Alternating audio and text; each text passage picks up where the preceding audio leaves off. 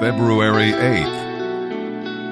And now, as we turn our attention to the reading of the New Testament, our narrative today will be from the book of Matthew, chapter 25, verse 31. We'll go through chapter 26, verse 13. Here is an overview of what we'll find there. We'll see that when Jesus Christ returns, it will be a time of separation. The wise will be separated from the foolish, the faithful servants from the unfaithful, the blessed sheep from the cursed goats. The wise virgins had oil and were prepared to meet the bridegroom. Many people profess to be Christians, but do not have the Holy Spirit and are not born again. They may mingle with the saved, but they are not really one of them, and they will not enter into the marriage feast. His coming also means evaluation. As we wait for the Lord to return, we must invest our lives and earn dividends for His glory. Christ gives us opportunities that match our abilities, and the 1-talent servant is just as important as the 5-talent servant. The key is faithfulness to God's calling in your life. Wherever He has you, be faithful. For God measures us against ourselves and not against the other servants. Are you afraid to step out by faith and take some risks for God? When Christ returns, as we shall see as we read here, it'll be a time of commendation. We will be surprised to learn about ministries we performed that we thought were insignificant, but that He will reward. This parable is not teaching salvation by good works. Christ's sheep know that they're sheep, but they do not always realize what their service means to Christ. We will experience some surprises in that day. And now, let's continue our Bible reading here in the New Testament.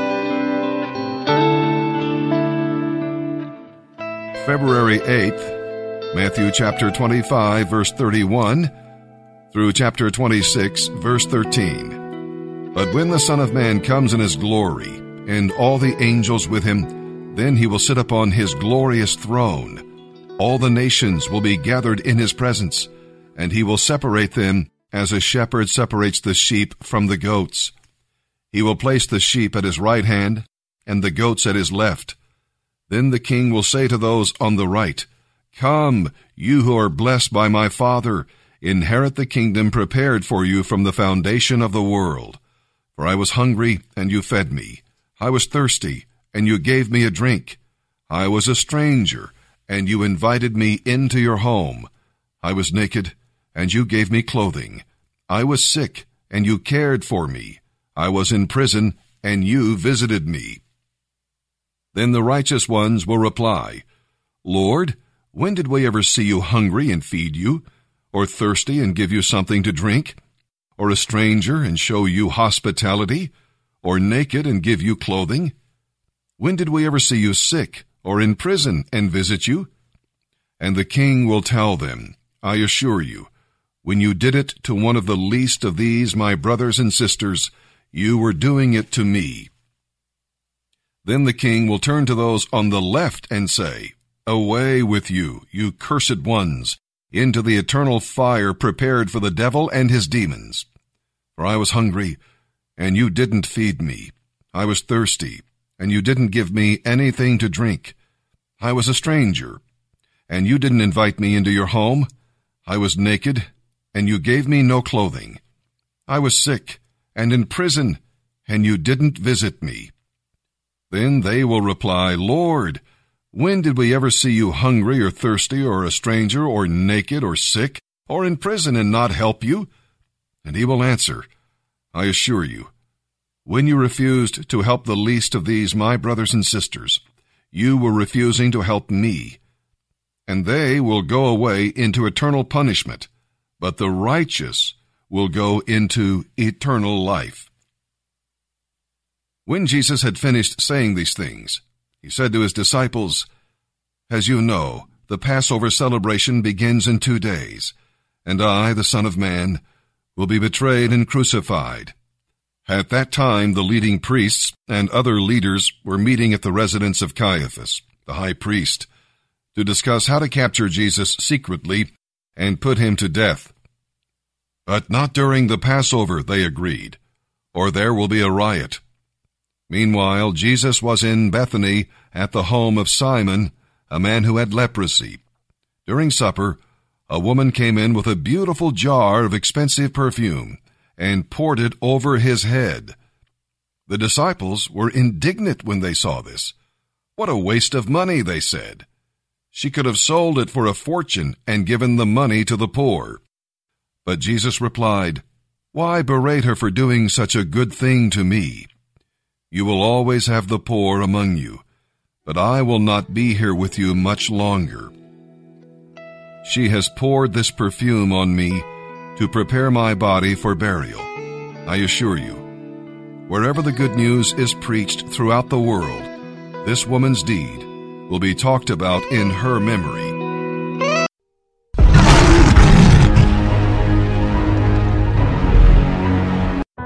Hear this, an almighty, all-knowing, all-powerful God is sitting in heaven waiting to hear from you. David says that he has his hand cupped behind his ear, listening for his children to ask him for great and mighty things that we know not. He's listening for us to pull down the strongholds of addictions that enslave our families, to pull down the strongholds of abortion and pornography, to pull down the demonic forces that are destroying the government of the United States. So what does he hear from our lips? "Oh God, watch over the parakeet and water the grass."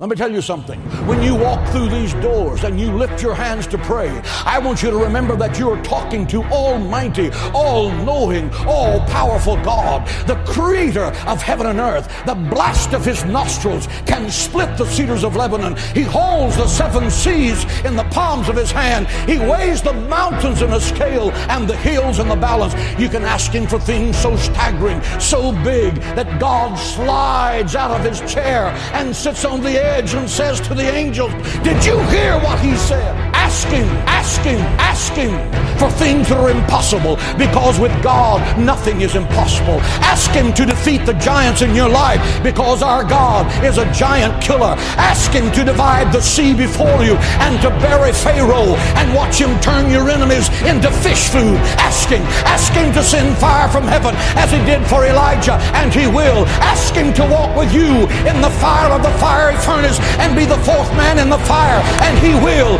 He said you will walk through the fire and the fire will not burn you. You will walk through the water and the water will not drown you. Ask him. He's the God who cannot fail. He's waiting to show you great and mighty things. Ask him.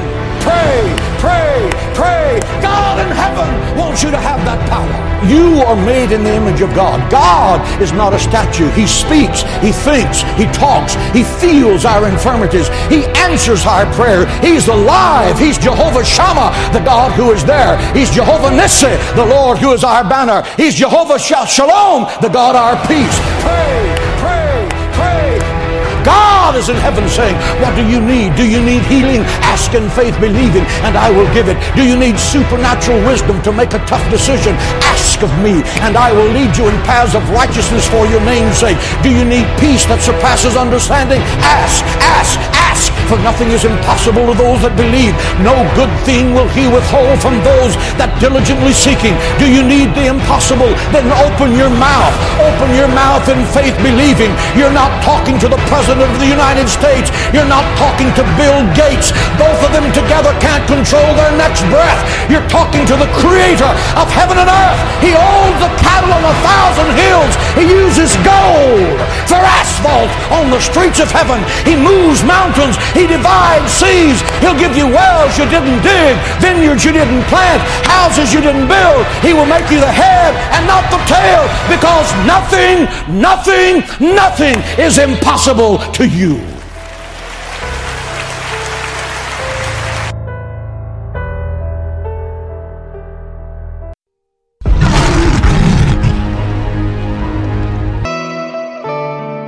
Psalm 31, verses 9 through 18.